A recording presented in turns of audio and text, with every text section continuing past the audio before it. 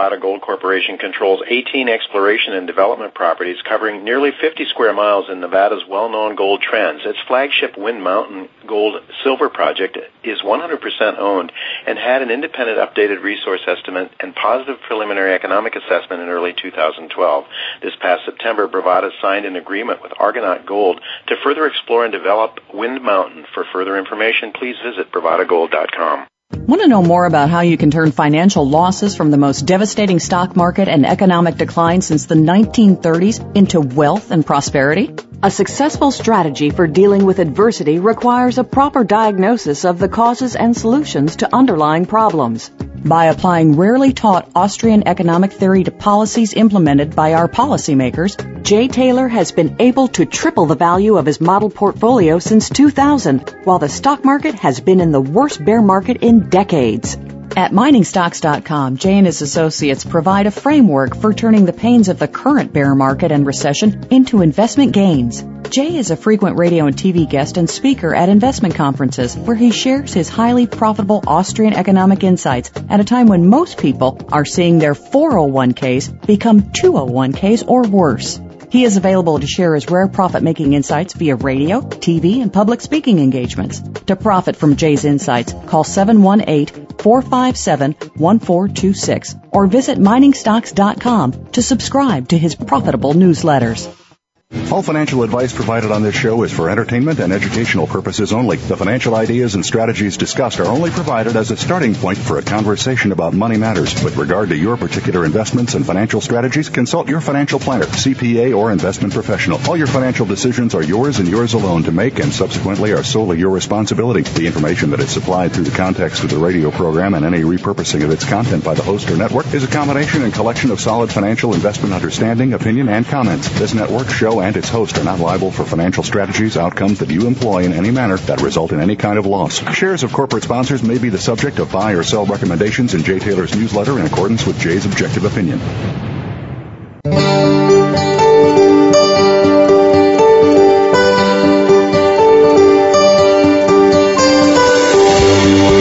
Welcome to Turning Hard Times into Good Times with your host, Jay Taylor. This hour will help investors fix issues and achieve personal gain. Now, here's your host, Jay Taylor. Welcome back to the second hour of Turning Hard Times into Good Times. I'm your host, Jay Taylor, and I do want to thank our sponsors for the second hour of today's show for making this show economically viable. They are Arrowway Energy, Aravista Gold, Blue Sky Uranium, Bravada Gold, Brazil Resources, Dynacor Gold Mines, Eurasian Minerals, Millrock Resources, Northern Free Gold, and Riverside Resources. Well, when we went to the break, I mentioned to Lou Rockwell, who's back with me, thankfully, that I told my subscribers and my listeners that they had two choices when they voted for president this time. They could vote for a communist or they could vote for a fascist. Lou, that's probably shocking to most people to hear something like that. Was I out of line? I would just amend it to say they had a choice between a fascist and a fascist. Oh, okay. because both these guys, despite the rhetoric, are affiliated with exactly the same interest groups. That is, Wall Street banks, big pharma, the military-industrial complex. I mean, go down the list of all the big industries that live off the government. The rhetoric is very different between these two guys. Yeah. But is there any substantive difference between Romney and Obama, any more than between McCain and Obama? No, this, of course, is the American system to fool the people, to give you creep A's versus creep B, and that's supposed to be, heralded as democracy. I myself have never understood why it's okay for the majority to crush the minority. I don't understand the moral argument for that, although we're supposed to think democracy is a wonderful thing. But even if we accept their description of this allegedly wonderful political system, they've rigged the game so that it's always first of all, the government always wins. No matter who is put in office, the government wins. But the interest groups, the American oligarchy wins, so that George Soros and Warren Buffett and all the rest of these guys, the Koch brothers and so forth, they all do very well, and that's sort of the permanent government. And every once in a while, the oligarchy changes the little button on their lapel. So maybe it's Obama's smiling face, and then maybe it's Clinton's, or it's whoever is, and maybe it's Reagan's. But there's a sort of a deep government, and the guy in the White House has to play along, and he of course does very well. He becomes powerful and famous, and he's enriched, and his family's enriched, and he goes into the textbooks and everything. Meanwhile, other forces are at work. Mm-hmm. Other forces that are really hollowing out a middle class, what's left of it in the United States. I would just one more question. We're just peons to them. Yeah, we're serfs, I guess, and serfdom, moving to go back to one of the Austrians that you just mentioned. Yeah, the serfs typically didn't have to pay more than 25% of their income, so we're beyond that. We're super serfs. Yeah, well, isn't that cool? Cruel, I guess. Going back to some of the philosophers, and where did we go wrong? Because it certainly wasn't what our founding fathers wanted, or at least what I believed. I thought that I was taught they wanted. The Declaration of Independence, suggested that in fact we are more important than the state. That we are endowed by our Creator with certain rights. But Adam Smith, was Adam Smith? How close would he have been to Austrian? Quite a ways away from Austrian economics, I suppose. Yeah, I mean, he was a very important guy. He wrote an extremely influential, huge book called The Wealth of Nations. But if you look at Murray Rothbard's History of Thought and other works, you see that actually the best economists, the ones closest to the Austrians, actually were on the continent. They were not only in Austria but in France and other countries. And the English economists. That it's no coincidence that Keynes was an English economist. The English economists were not as good. Adam Smith was heavily influenced by the continental economists, but didn't give them any credit in his work, or very little credit. And we have to look to people like Richard Cantillon and others, A.R.J. Turgot. These names are not household names because they are far too free market and laissez-faire. So Adam Smith, I mean, there's a lot of great stuff in his book, a lot to be learned from that book, but he had some serious problems. One, for example, he believed in the labor theory of value. He believed that the amount of labor put into the production of a good determined its value. That's, of course, where Karl Marx got that. Yes. And so if the value of a car, let's say, that comes out of the factory is entirely a function of the labor that was put into it, hey, the businessman is ripping off the workers. Shouldn't all the proceeds go to the workers? Well, of course, it's not just labor. Labor doesn't put any value into something. I could spend, hundreds of hours making some crazy contraption that nobody would be interested in, and I don't give it value by putting labor into it. So this is entirely nonsensical and really a very dangerous notion. Had very, very bad effects. And the Austrians showed that value in any kind of a good is entirely subjective. That is, you might love my tie.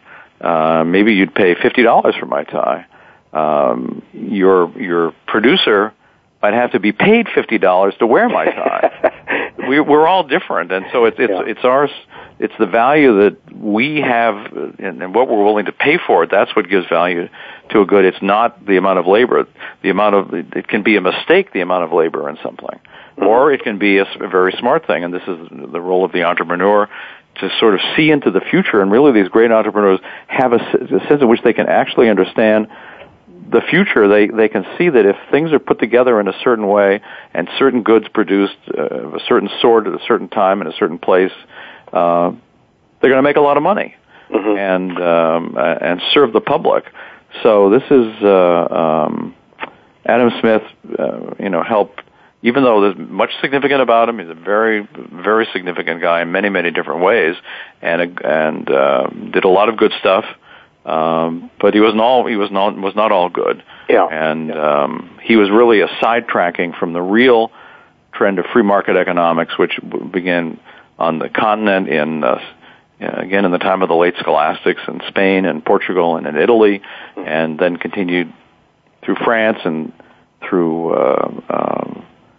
Austria, and then to the United States, because this is where the Austrian school moved when Mises was forced to flee the Nazis, and he and his wife just like a movie, going across France in their car in front of the Nazi armies moving in, and thank God he got to Portugal before the Nazis got him. He'd been condemned to death in absentia as the key opponent of the Nazis from an economic standpoint. And he escaped. He and his wife escaped to Portugal. They got on a ship. He lost everything. I mean, lost all everything he had, and but came here, and some great businessmen paid New York University.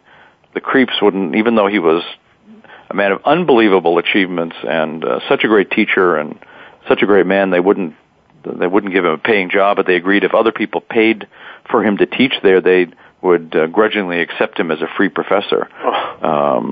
Incredible. So Why the bias? Lawrence Fertig and other great men did that, and he taught there for many, many years until really he was the oldest active professor in the United States towards the end. Is that right? Well, why the bias? I mean, so here you're talking about these great continental economists of the Austrian school, and yet we hear very little about it in our educational system. Adam Smith, yes, we're told about Adam Smith. I guess at least I was a couple of 3-4 decades ago when I was. Sure, you're told about the great economists: Smith, Marx, Keynes. Right, those are the ones that we hear about. Yeah. Why the bias? Why? Who? I mean, who stands to lose from Austrian economics? Well, first of all, it's interesting if we go back to the 1870s. The key opponent of the Austrians was something called the German Historical School, which was very, very statist, and they actually named the Austrian school as a way of saying that they were inferior, because, of course, anything Austrian was obviously inferior to anything German. And as sometimes happens in the history of thought, the Austrians ended up using this name, even though Austrian economics had actually nothing to do with the country of Austria, except what happened at the University of Vienna, and that some of the great Austrians, of course, were born in Austria. But it's not as particularly Austrian in a national sense. But you had this very, very statist school. These people who happily. Some of them became, economists for Hitler. Later, other of them became communist economists for the East German communists, and so these not good people. But if you think of, and it's not only the Austrians, but really also the classical school of economics that preceded them. Many of them better than Adam Smith, but Adam Smith was good in a number of ways too. If you think of these economists, what they were saying to the government. In general, was deficit spending is not a good idea. Big spending is not a good idea. High tariffs are not a good idea. High taxes are not a good idea. Cut back. So then you have the German Historical School. You have Keynes, especially. You have all of a sudden giving an academic gloss, an academic excuse, scholarly excuse to what every politician wants to do, because Keynes said, hey, deficit spending is magnificent. Huge spending is magnificent. Just spend everything. Even if you build a pyramid, sounds like a joke, but that's what he said in the general theory. Even if you build a pyramid, that's a great thing, because the government is spending the money, and inflate and hold the interest rates to zero in order to bring about what he said, the euthanasia of the rentiers, which was saying the death of those who lived off interest. But it's important for people to invest and receive interest. It's essential to the capitalist process. But Keynes hated it, and so he told the politicians to do everything these creeps wanted to do anyway, and gave them Roosevelt and the rest of them an excuse for it. So why is it so popular? Because it promotes all the evildoers in society and makes them big shots and makes them rich. That's why it's popular. It's a good thing. It leads people to believe out of ignorance so that they can have something for nothing, doesn't it? Yeah, and of course, just if we look at this recent tragedy with Hurricane Sandy, and with popular support, you have the creep Chris Christie, and the governor of New Jersey, and same with the governor of New York, but Christie was worse. putting these so-called anti-price gouging laws into effect, so that gasoline station owners risked going to jail if they increased the price of gasoline. Right. So, and a lot of people said, hey, well, that's right. Poor people who are hurt in the hurricane shouldn't have to pay higher prices. Well, if you put a price control on something, and all of a sudden it's more valuable because there's much less of it, and there's a great need for generators, and of course your cars and so forth, you have a shortage. By the way, anytime there's a shortage of anything, you know the government's dirty hands are involved, because there is never a shortage of anything on the free market. Right. Things may be very expensive, but if you have got the money, you can buy a Rembrandt. There are very few Rembrandts, but you can buy one. You've got the money. There's no shortage of Rembrandts. But there was a shortage of gasoline, still is a shortage of gasoline in New Jersey. So you have these huge lines, and because all of a sudden gasoline was far more valuable, you have to allow the price to rise. What happens then? I don't know what gasoline would have sold for right after the hurricane hit. Would it have been $15 a gallon? Would it have been $20 a gallon? Whatever it would have been, you would have had every guy in the whole country with a tanker truck, or people with fleets of tanker trucks, sending all the gasoline to New Jersey, and the price would have come way back down, and everybody would have had the gasoline that they needed. They would not have had to wait online. Absolutely. But people are so stupid to believe that you can just have the government set the price out of alleged compassion. Actually, of course, their desire to control. If there's anything about anybody in government, they love controlling other people. They love stepping on people. They love running your life. They get a kick out of this. They let it get a kick. That's the totalitarian impulse. And look at Christie. He's certainly a potential dictator. He's already a partial dictator. He's a potential dictator. And they get paid for that too. They get paid to do that stuff. And under the table too, of course. Lou, I'm talking to you from Queens, New York, and I witnessed the long gas lines. Fortunately, I don't have to drive that much, but I think I sat in line for 15 minutes once to fill up my tank. But you're absolutely right. I mean, I'm saying to myself, the price was frozen as it was before the storm at $3.85 or something at the tank, the gas station at the end of my block. And I'm thinking, not only gasoline, but what about water and other supplies? And you mentioned generators, things that people need urgently. Well, heck, the best way to get supply there is to let the markets drive it. And of course, why is this so difficult to understand? And it's so key. I mean, this is why we're going off the cliff. This is why we're headed into big trouble, is because this very basic understanding of markets, which is so intuitive, it's so logical. It's something my mother can understand very well. I've oftentimes said that the biggest disadvantage you could have in life is to have a PhD in economics from a major university. Would you agree? Well, Mises said economics is far too important to be left to the economists.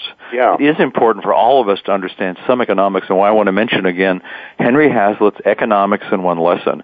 It's really such a tremendous book.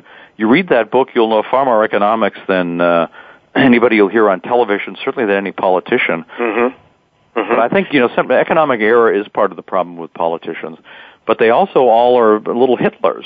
I mean, they would like to run everything. They love spying on us. They love reading your email, listening to your phone calls, being able to put you on a kill list, put you in a secret cage someplace, send you to Guantanamo to be tortured or whatever. I mean, this is what they live for. These people live for this. They love it. They love killing. They love starting wars. They love sending young men to be killed in foreign countries. They love killing people in foreign countries. They love bombs and planes and atomic bombs and ships and missiles and so forth. This is the real criminal class in society. They make the mafia look like angels, so we want less of them. We want them out of our lives to the extent possible. But Lou, the American people are responsible for letting this happen, though. I mean, I know you're doing what you can. Ron Paul has done what he could do in Congress. People seem to be asleep. I mean, is it a matter of bread and circus, as one of my guests recently said? People are just, too involved with Desperate Housewives or football or basketball, whatever. I mean, why do people not wake up? This is not a coincidence that people are salivating over football games, which are sort of a militaristic game anyway, and that's why the government loves to promote it and have the jets flying over it and all the rest of the stuff. So they promote this kind of thing. This is why there are government schools, to teach error and to teach obeisance to the state and bowing down in worship of politicians, and be happy to give them your wallets, your children, or yourself to go fight their wars and obey them in every other sense. but still, the people can change things. I mean, it's absolutely true that people are responsible, but every government needs the consent of the governed, even a dictatorial government, because government is much smaller than the people. It's a question of the parasite and the host. The parasite gets too big, it can't live it up at the expense of the people. So the government is always necessarily smaller than the people. And if we don't give them, it's actually possible to withdraw consent. It's actually possible, if enough hearts and minds are changed, that we can really cut them back. But of course, right now, especially ever since the government happy day of 9/11, they've been celebrating it ever since. We've seen just an unbelievable increase in the police state, the warfare state, the welfare state, the Keynesian state, everything terrible. But I think more and more people are waking up, and this is also the fight that's gone on from the very beginning of human civilization. Think of Cain as the first government. I mean, this is we've always had these types of people. Those of us who want prosperity, who want freedom, who want a future for the human race, who want flourishing for the human race, and think that this parasitical institution called government needs to be pushed back, and we really don't need it in any sense. It really is. It's a matter of do you agree that it's wrong always and everywhere to use violence or the threat of violence against the innocent? And of course, government is nothing but violence and the threat of violence. Right. They claim the right to kill you if you sufficiently resist paying your parking ticket. Right.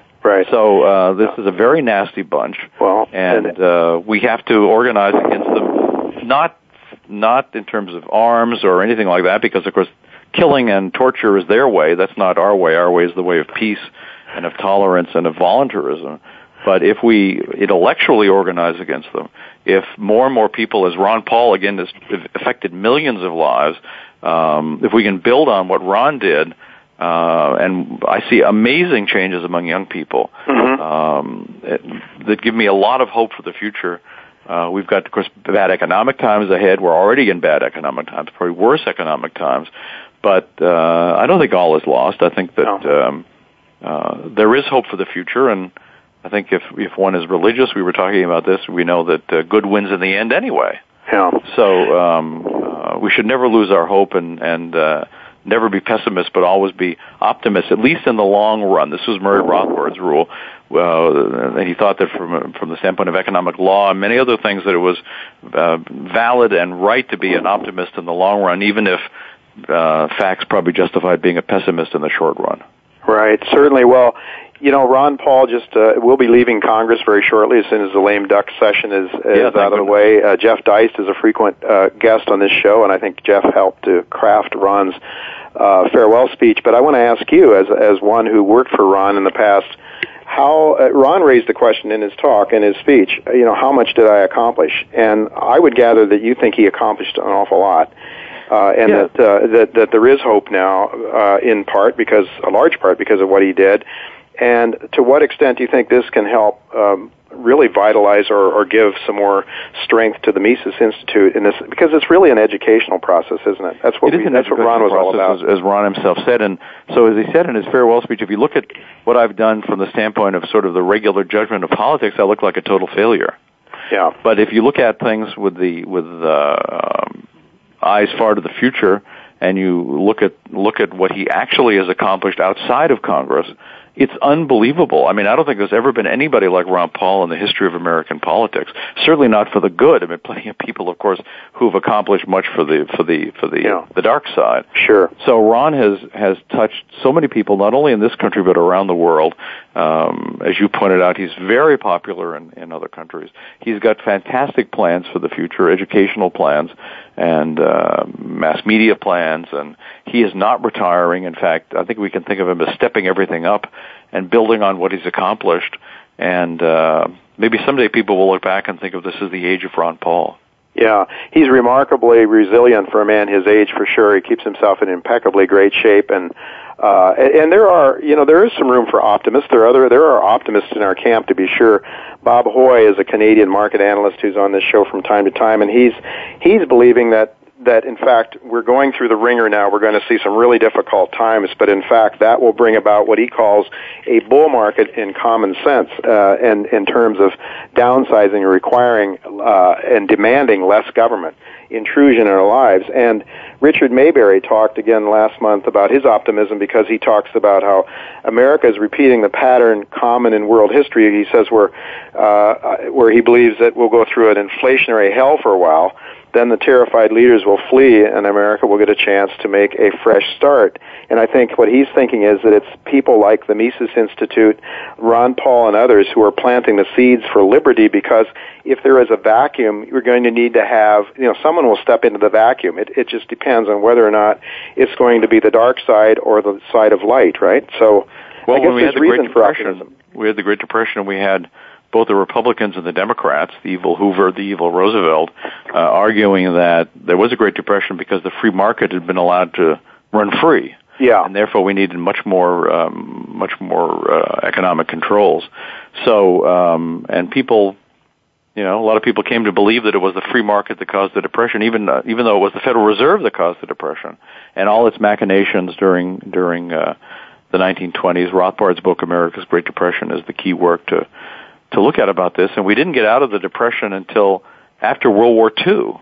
And of course, the Keynesians would claim that World War II got us out of the Depression. It's not true, of course. Killing the unemployed and destroying property is not economically productive. I mean, it's obvious that it's crazy. And it wasn't until the government was massively cut after World War II. And in 1946, we had probably the greatest year of economic growth ever in the history of the human race, probably a 30% economic growth in 1 year in this country, because of the massive cutting of government. So now we're in a crisis. When the crisis gets worse, there's going to be the intellectual battle. We have the Keynesians saying, we need, the total state, we need the Sovietization, or we need the Mussoliniization. And then we have our side talking about why we need much less government. We don't need a Fed. We don't need a U.S. empire. We don't need the military-industrial complex. We don't need the U.S. fascist medical system, the economic system, too, for that matter. The Bush-Obama fascist medical system, we don't need that, and it's actually extremely destructive. So the battle is coming, the intellectual battle, and we're in far better shape than we were in 1933. And 29 to 33. So we just have to see. We have to fight our hardest. But again, this is something that has been going on as long as human beings have been on the earth, the fight between power and market, as Rothbard put it. And we have to do our job. We're called to do the job. This is the time to do it. And it's so important, first of all, to learn, to be yourself, understand something about economics, something about history and political philosophy of libertarianism and so forth. Indeed. So I would say take a look at Mises.org, MISES.org, also LouRockwell.com, my personal site. For sure. But, it is the necessity of learning, this basic free market economics, the supply and demand, and how markets most efficiently clear, and how they allocate scarce resources, as you were talking about with the flood up here in New York and all that, until people really understand that. And I mean, this is because we are really dealing with the power of the state that has all of the resources and the educational system. All of these factories are going up, these propaganda factories, I call them, around the city of New York here, that are really that are really there to form the minds and the hearts and the minds of people away from liberty towards fascism. So we do have a big, quite a task on our hands, don't we? Yes, we do. But I think we're up to it. I hope we're up to it. And certainly we have the truth on our side. That's a big help. So the other guys are engaged in propagating lies. We're engaged in propagating the truth. May the truth win. There's so many good things at Mises.org. One I wanted to ask you about. We're out of time now, but one had to do with why Obama is not a friend of women, or some such topic like that. I had gone over Eisenhower's farewell speech and had come up with a lot of questions and things I wanted to talk to you about there as well. But I thought it was really important today to sort of lay the groundwork and to talk a little bit about Mises .org and the Mises Institute, because I'd really like to have more of your scholars come on to my show from time to time. Various people, Ron Paul's been on a number of times. A lot of other free market people have been on. I want to thank you very much, Lou, for taking your valuable time to be with us. I'm looking forward to meeting up with you at some of your events and letting our listeners know about them as well. You do have something coming up, I think, in Houston in the near future. Is that right? We do. If you go to Mises.org and you take a look at the events tab at the top of the page, you'll see our Houston Mises Circle and other things coming up, student programs and other things. And we'd love to have your listeners come in here. Very good, very good. Thank you so much, Lou Rockwell, for being with us, and hope to have you on again sometime in the near future. Jay, thanks very much.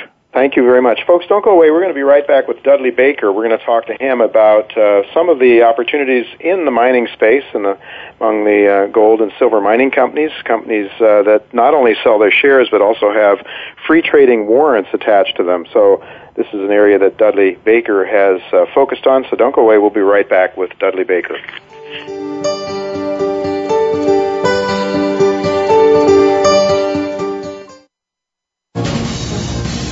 Voice America Business Network, the bottom line in business. Arroway Energy is an oil-focused Canadian-based production and exploration company operating in the Peace River Arch region of northern Alberta, Canada, with a land base of over 28,000 hectares, surrounded by major oil and gas producers such as Birchcliff Energy and Shell Canada. Arroway is currently producing 650 BOE per day, 90% oil. Arroway is debt-free, cash flow positive, and funded through its 2012 drill program. Arroway is listed on the OTCQX under the symbol ARWJF and on the TSX Venture under the symbol ARW. Ladies and gentlemen, the reality is that exploration for mineral deposits is risky business, though the rewards for shareholders can be enormous. At Mill Rock Resources, we don't believe in risking your investment on a treasure hunt. We believe in leveraging shareholder capital to generate projects and partnering with mining giants such as Kinross, Vale, Inmet, and Teck to fund our exploration in the mining-friendly states of Alaska and Arizona. By utilizing this business model, Mill Rock Resources increases the potential of finding economic gold and copper deposits and maximizing shareholder wealth. For more information, please visit us at www.millrockresources.com or find us on the TSX Venture under MRO.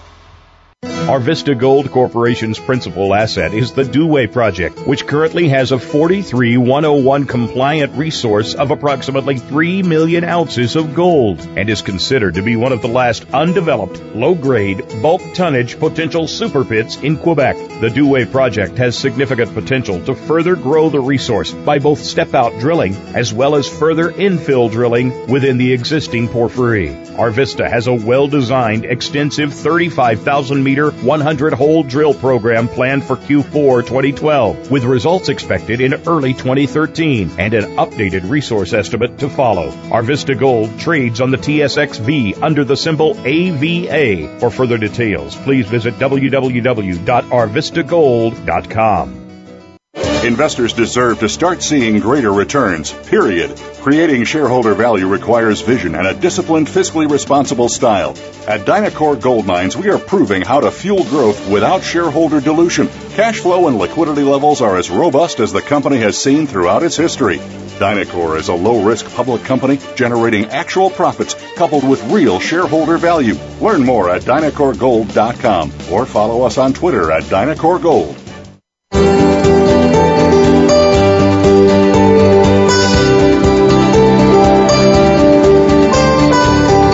Listening to Turning Hard Times into Good Times with your host, Jay Taylor. If you have a question or comment about today's show, Jay would love to hear from you at 1-866-472-5790. That's 1-866-472-5790. You can also send an email to questionsfortaylor@gmail.com. That's questions, the number 4, Taylor@gmail.com.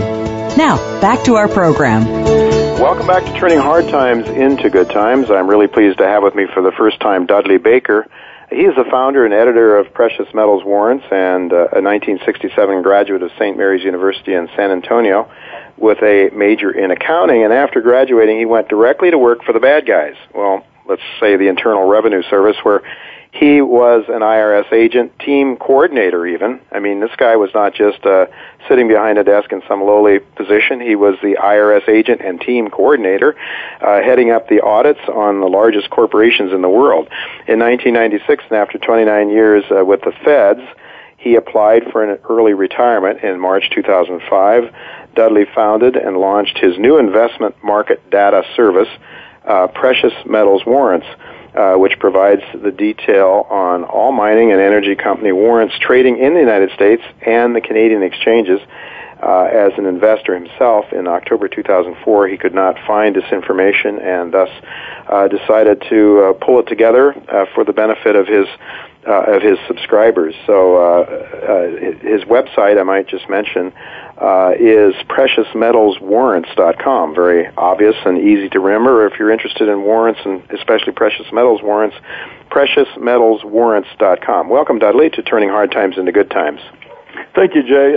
Great to be with you, and proud of you there for finding my bio. And I've always thrown out my past life career right on my website. So full disclosure, knowing full well that not everybody's excited to see a former IRS agent in the investment business. One of the other, Martin Weiss, out of Florida, I had dinner with him in my first year or so in the business, and Martin said, Dudley, you've got to play off of your background. It is what it is, and I did it at the highest level, being, as you said, the coordinator of, let's say, the Exxon Mobils of the world is where I spent a lot of my career, so the biggest of the big. And I do approach the markets with, a little bit different background maybe than a Geo would, where it's more of an analytical background and looking for opportunities, almost like an investigator, looking for good stuff, looking for bad stuff. So a little bit different approach. Well, so you went after those evil corporations, I guess, huh? Yes, sir. Yeah. Well, you would make Mr. Obama proud, probably. You would make Karl Marx proud. So, anyway, you're now a free market guy, for sure. You're dealing in, you're helping people make money in the warrants. Are you involved only in precious metals warrants, or do you look at warrants for other mining companies or other kinds of companies?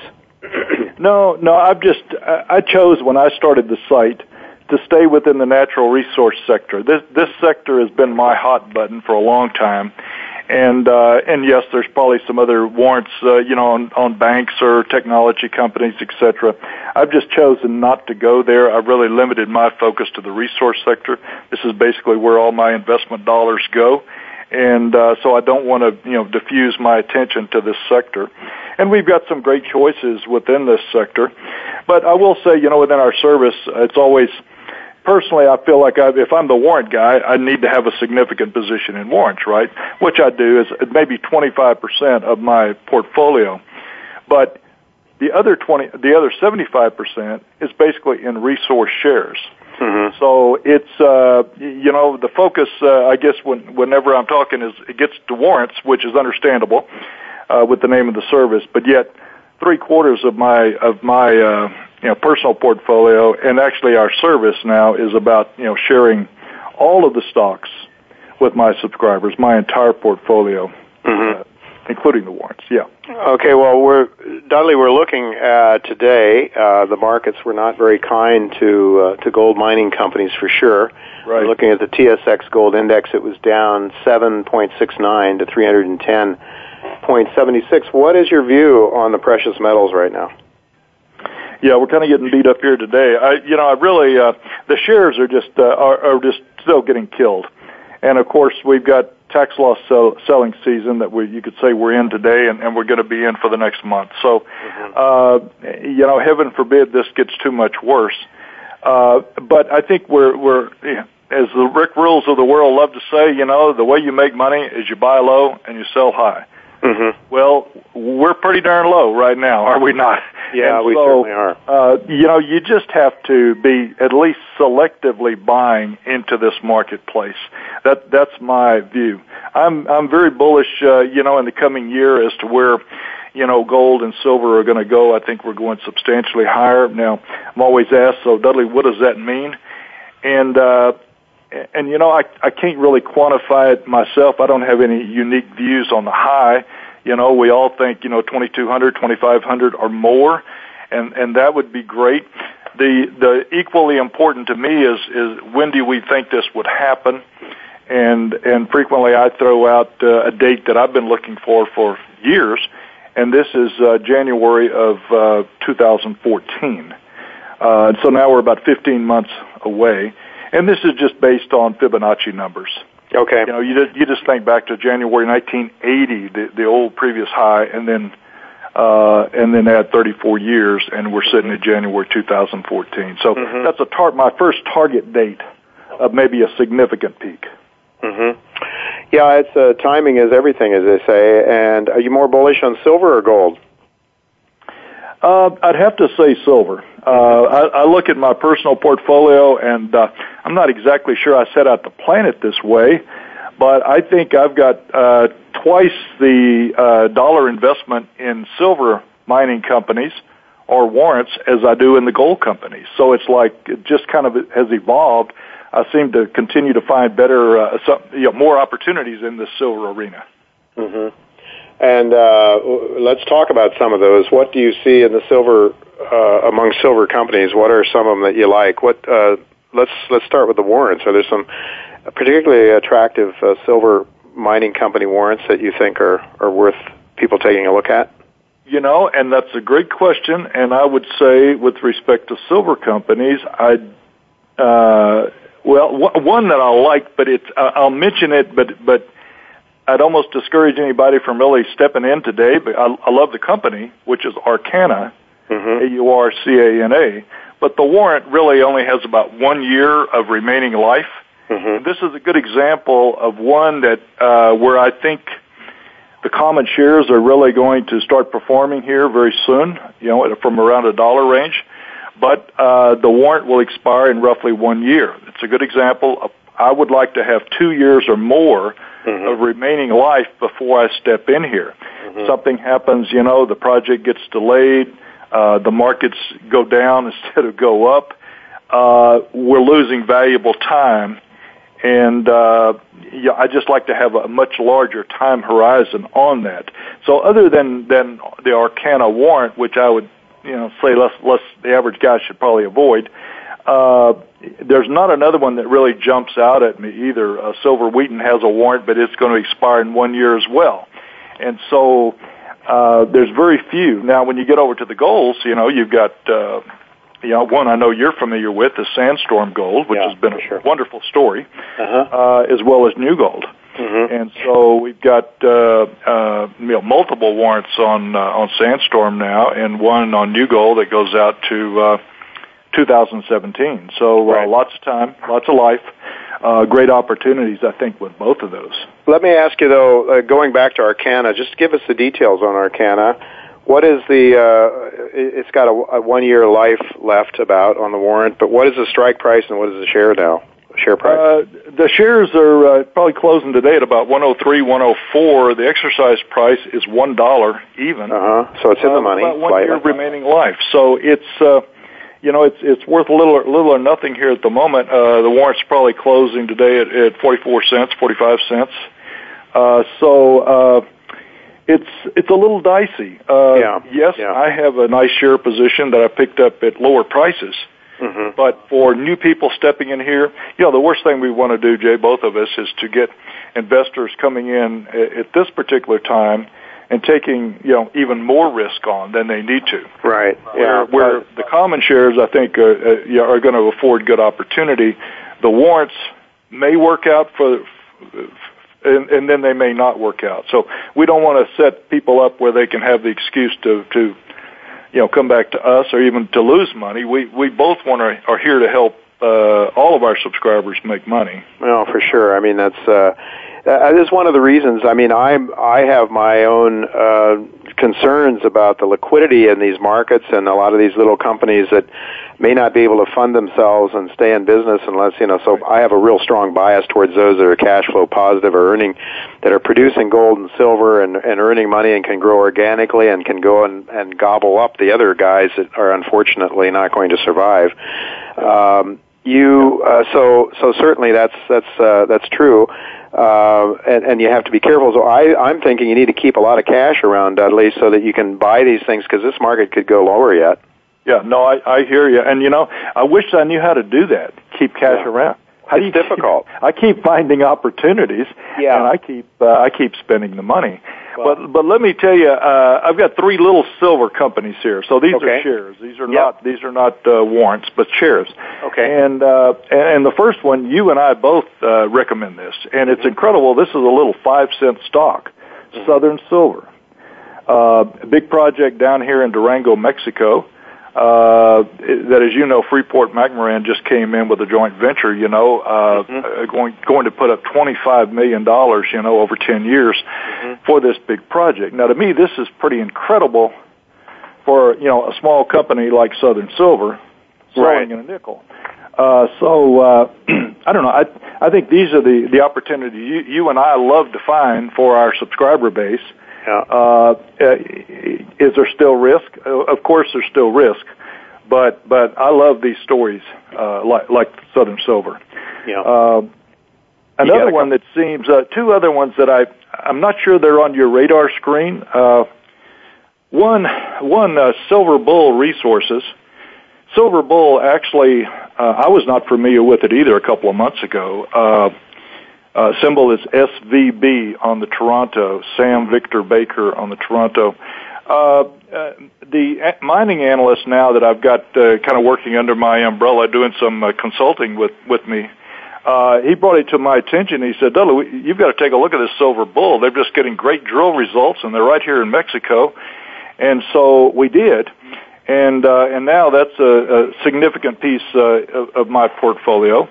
But I love it. It's here in Mexico. They've got about $4 million cash in the bank, which is always a good thing. They are on target to have 100 million ounces of silver by the end of this year. And Coeur d'Alene is one of their the strategic partner there that's come in with a little over 10%.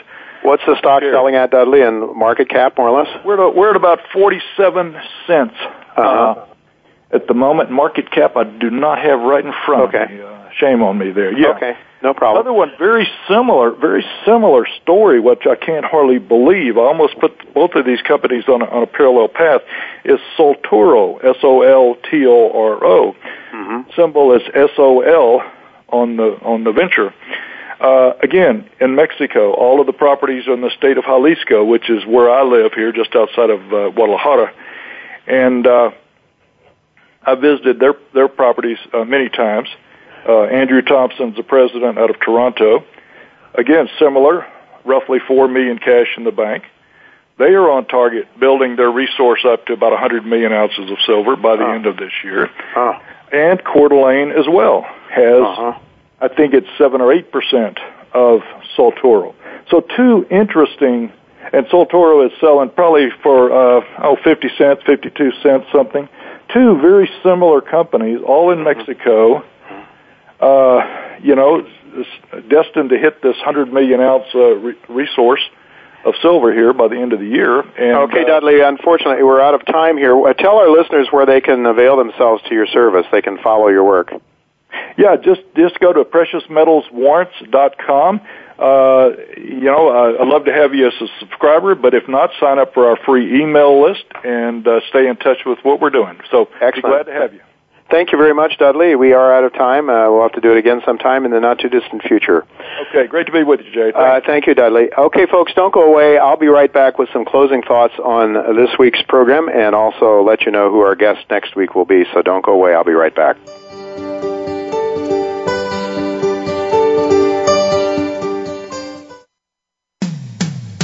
When it comes to business, you'll find the experts here.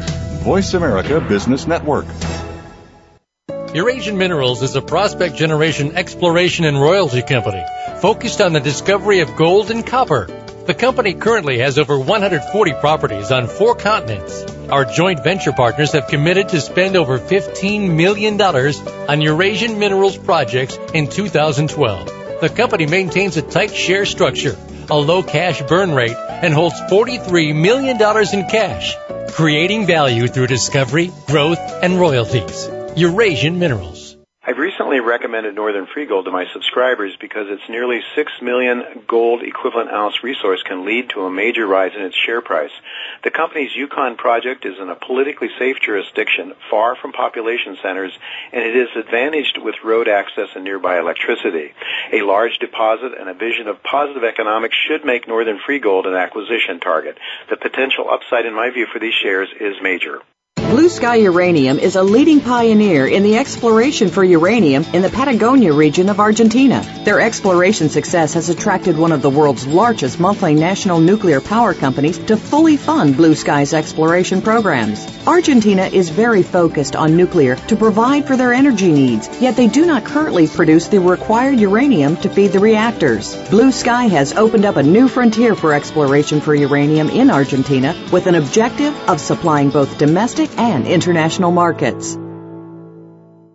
Bravada Gold Corporation controls 18 exploration and development properties covering nearly 50 square miles in Nevada's well-known gold trends. Its flagship Wind Mountain Gold-Silver project is 100% owned and had an independent updated resource estimate and positive preliminary economic assessment in early 2012. This past September, Bravada signed an agreement with Argonaut Gold to further explore and develop Wind Mountain. For further information, please visit bravadagold.com. Voice America Business Network, the bottom line in business.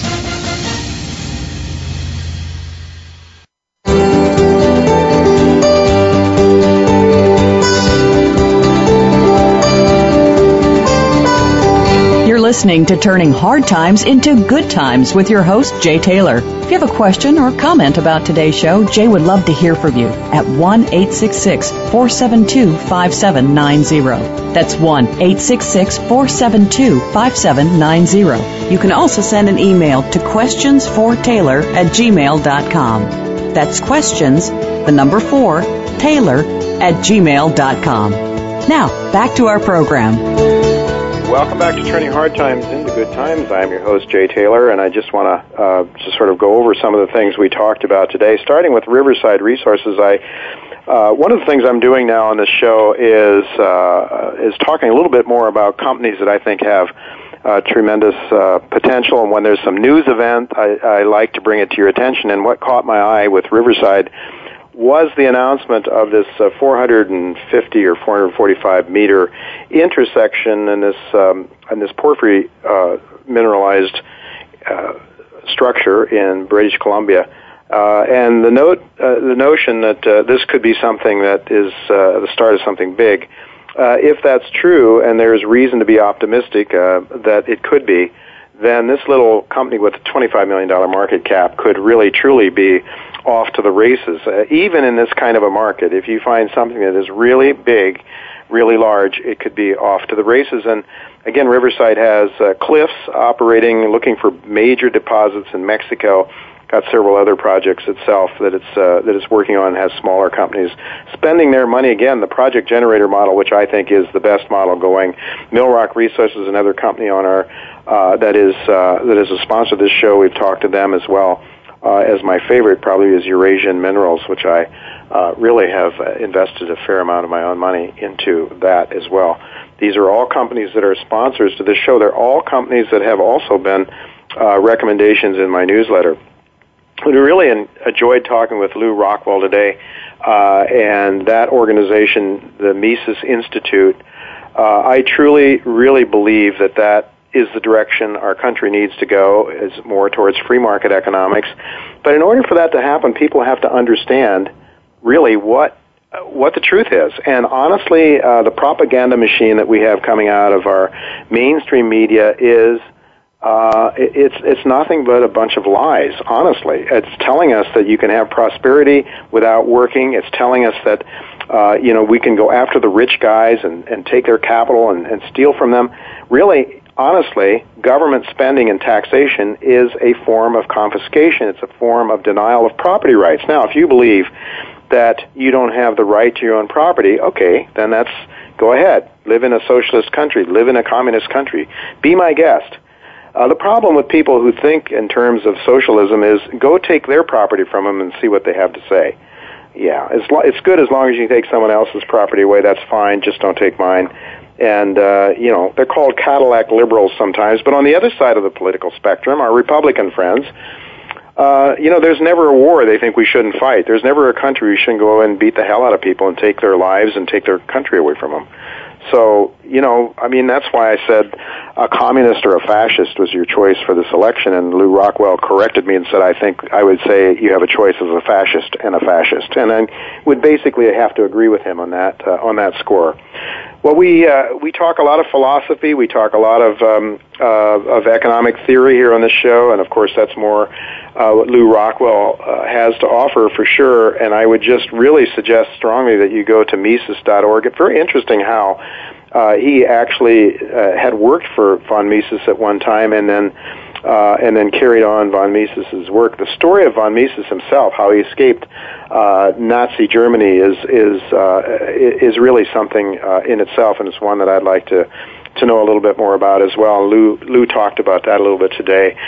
Certainly, I want to have more of the Misesian writers and people on the show. I'll have them on from time to time. And then we do want to talk to those people that have some concrete ideas about how to make money. Peter Schiff comes to mind. I've not had him on the show. I've interviewed him for my newsletter in the past. He is very much a Misesian, very much a free market guy who also connects markets and making money. I would hope to have David Stockman on this show sometime in the not-too-distant future. He did suggest that he would might be willing to come on the show after he finishes the book, which Lew Rockwell talked about briefly today as well. And lastly, it was good to have Dudley Baker with me.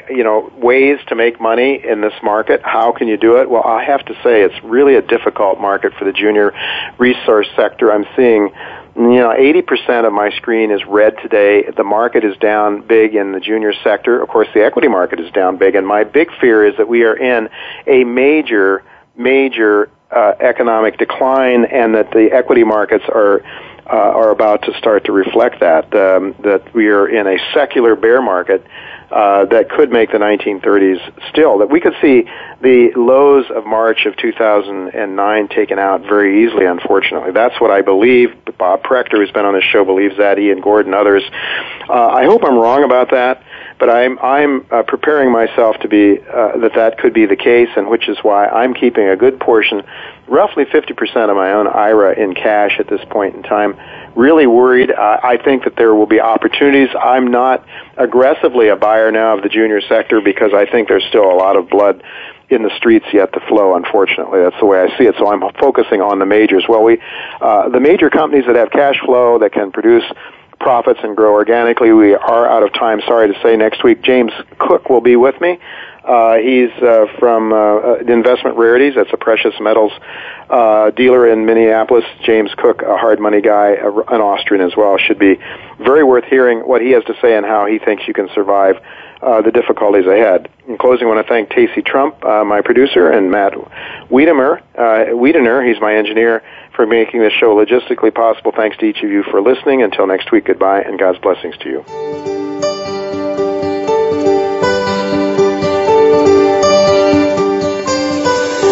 Thank you again for listening to Turning Hard Times into Good Times with Jay Taylor. Please join us again next Tuesday at 11 a.m. Pacific Time, 2 p.m. Eastern Time on the Voice America Business Channel.